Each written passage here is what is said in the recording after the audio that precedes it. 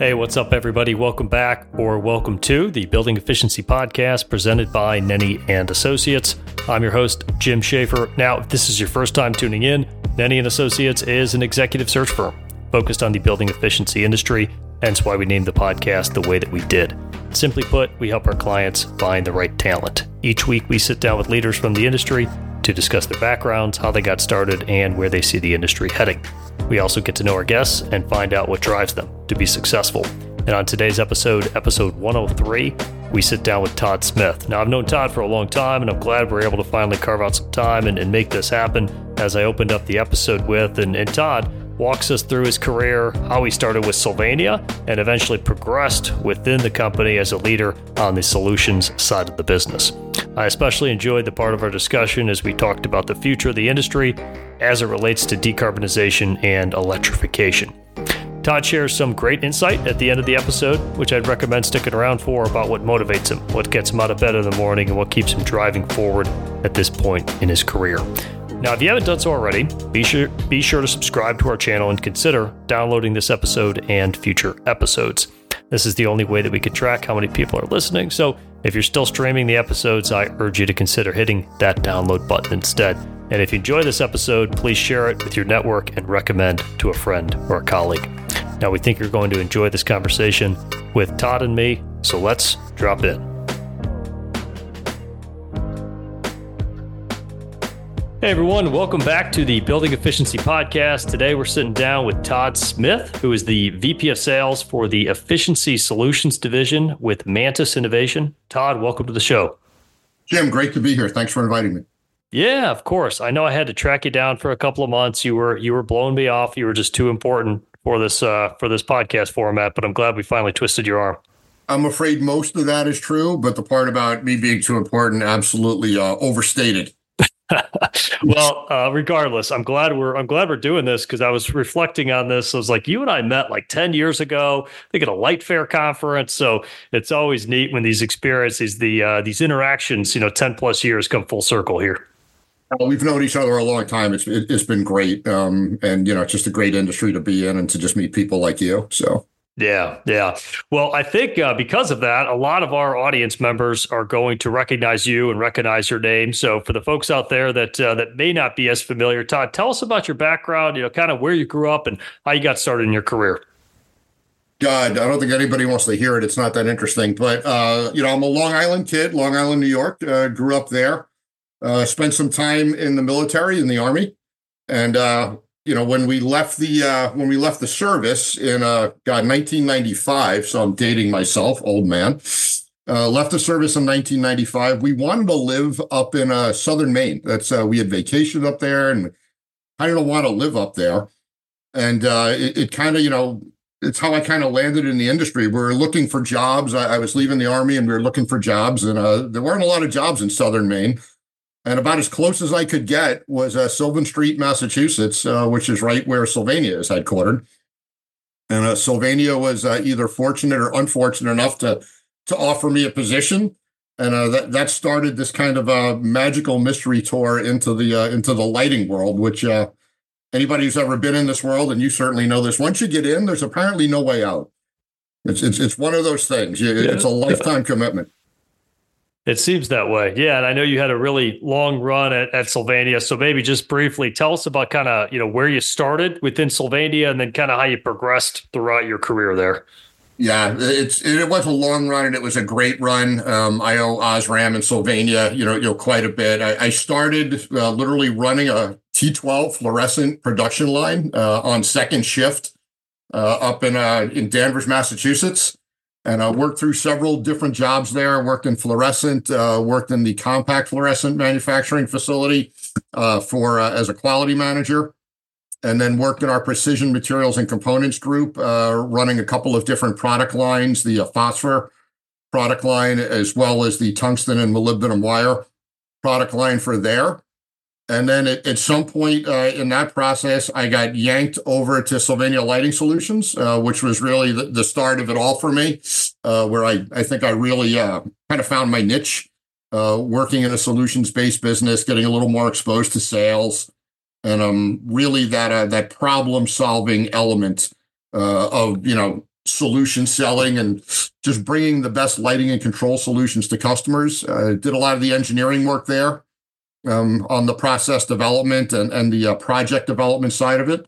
And eventually wound up in sales, did a lot of ESCO sales selling, and then ran a couple of other sales teams there. So that was, I think, 24 years with Sylvania in total.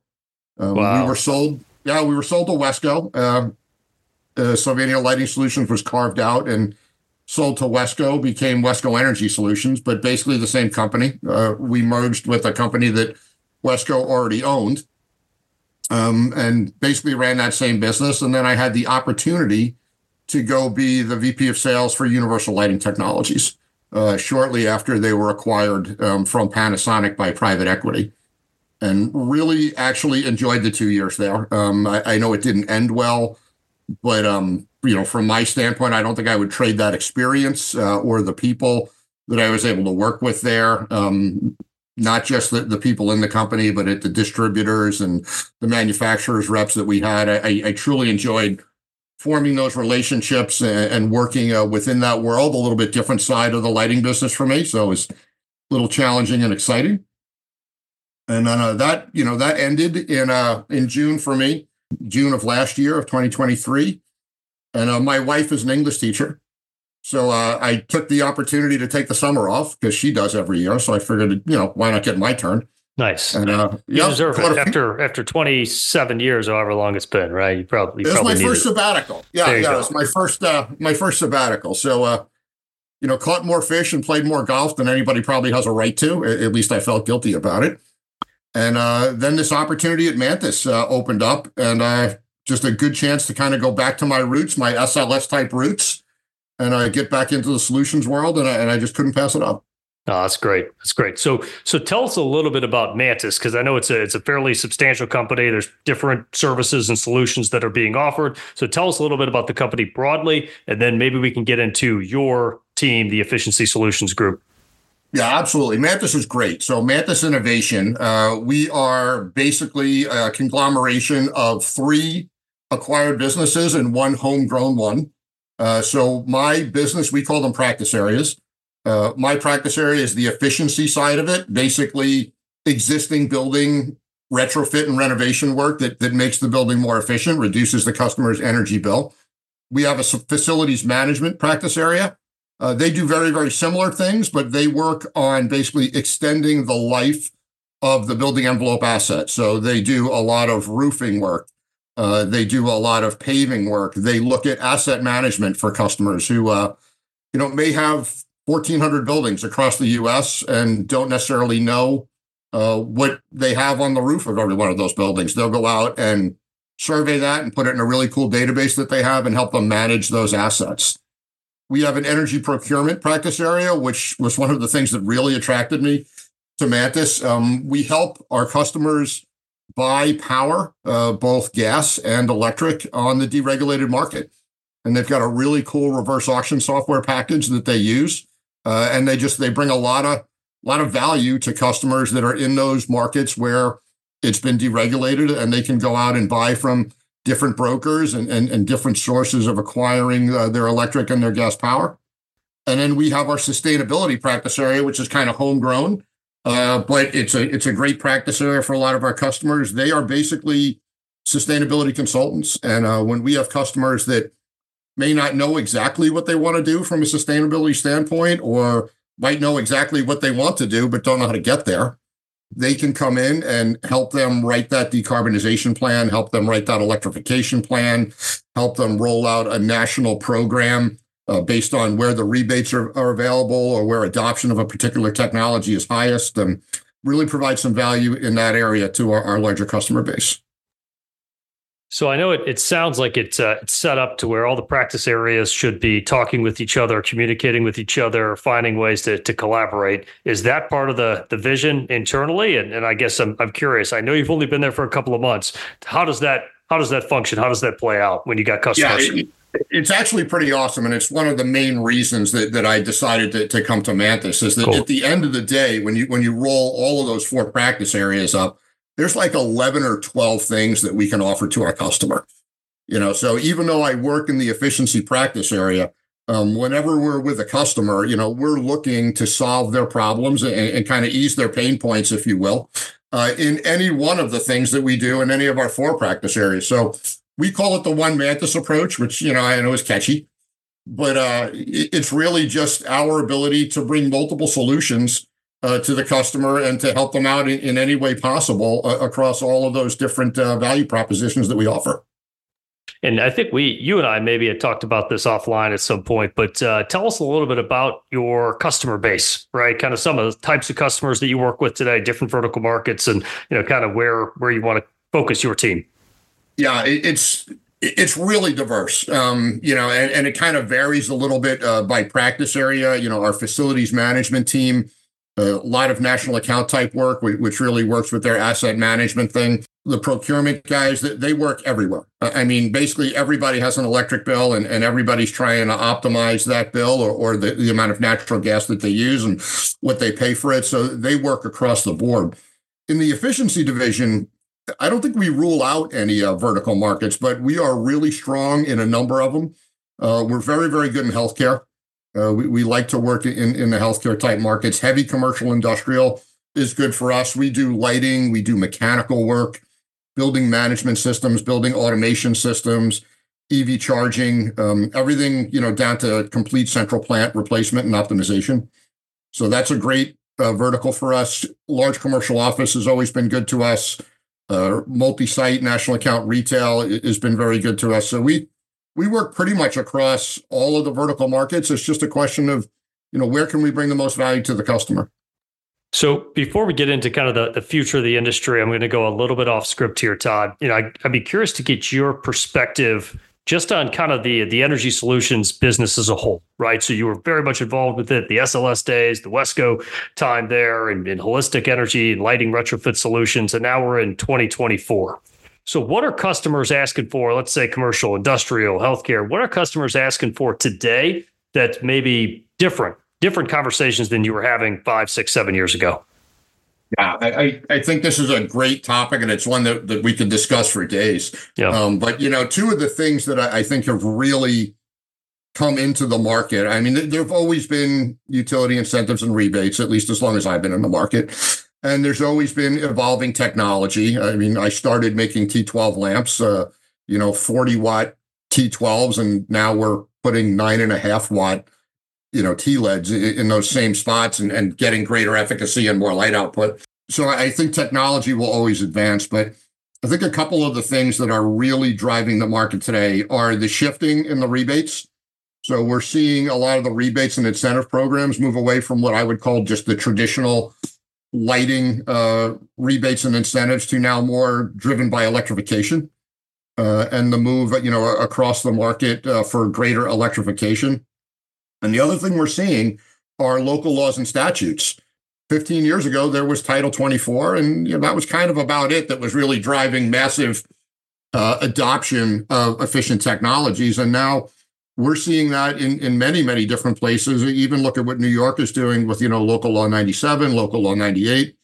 A lot of the incentives and statutes are really driving and mandating adoption. So I think the market is moving towards people who are, yes, expert in the technology that's available, but also expertise in meeting and achieving the standards of those local codes and statutes. All right. So I think this is a good segue for the next segment of the show. So you gave us a perspective where it's at today compared to where it was, 5, 7 years ago. So where do you see the industry heading 5, 10, 15 years from now? Do you see continued guidance as it relates to local laws and decarbonization and what was the other word that you mentioned there? Electrification. Electrification. Yeah, electrification, or is it a new evolution of technology? What are your thoughts on where you see the industry heading? Well, I think there's two things here. There's what I hope, and then there's what I think is definitely driving things. So I certainly hope that the local laws and statutes continue to push us to be more efficient, to continue to push us to be greener, to decarbonize, to do all the right things that everybody in the industry is trying to achieve, not only for the client, but for the planet in general, not to speak overly holistically. But I also think that, look, technology will continue to evolve. And I'm not going to pretend to be smart enough to tell us all what the next great lighting technology will be, but I think it's fair to say that at some point LED will take another step. And maybe that'll be another step in LED, and maybe it'll be something else. I think in the mechanical world, there's always benefits coming out. I mean, right now you have, the move to electrify. So people are going to heat pumps and hybrid heat pump designs and getting away from gas and oil fired boiler technology and going to electric fired. And everywhere that's feasible, I think we should try and drive that. But renewables are always out there, Jim. And I think that's going to continue to evolve. Adoption of solar, adoption of wind, other technologies in the renewable industry that are probably in their infancy right now and aren't marketable, but will be in 5-10 years. It's a great discussion point, and I think there's just a lot that can happen there. Some of it, I think, easily seen, and some of it unforeseen, and hopefully, pleasantly surprising when it launches. All right. Yeah. Time will tell. And this is always a fun thought exercise. Maybe I'm going to go back and listen to these episodes in like 5 years and figure out who was right. We'll see. I'm usually not in the he was right column, but, we'll see. My high school teachers would bet against me. And look at you now. Well, cool. No, that's good stuff. So let's go to the last part of the show here. I wanted to lead off and ask you the same 4 questions I ask every guest who comes on. And Todd, I wanted to ask you, what are your daily non-negotiables? Yeah, this one, I actually had to think about this one a little bit because, the daily non-negotiable for me is kind of me time. I like to take a little bit of mental downtime, a little bit of meditation, and I like to do a little exercise every day. Yeah, it says non-negotiable, but I'll tell you that sometimes life gets in the way. But those are the 2 things for me that I really try to force into my schedule. It's just a little mental downtime to kind of reset. We all work in a hectic world, and then just a little bit of physical exercise to kind of burn off, some of the stress, maybe some of the frustration that launches into our daily lives, especially in a project-based business. So let's rewind the clock. 22-year-old Todd, are you coming out of West Point at this point? Yeah, that's about right. All right. What advice would you give to yourself then? Yeah, so the first thing I wrote down was stay in the Army. And I did that jokingly, but the one thing that I really think when I thought about this question, Jim, was not to take it all so seriously.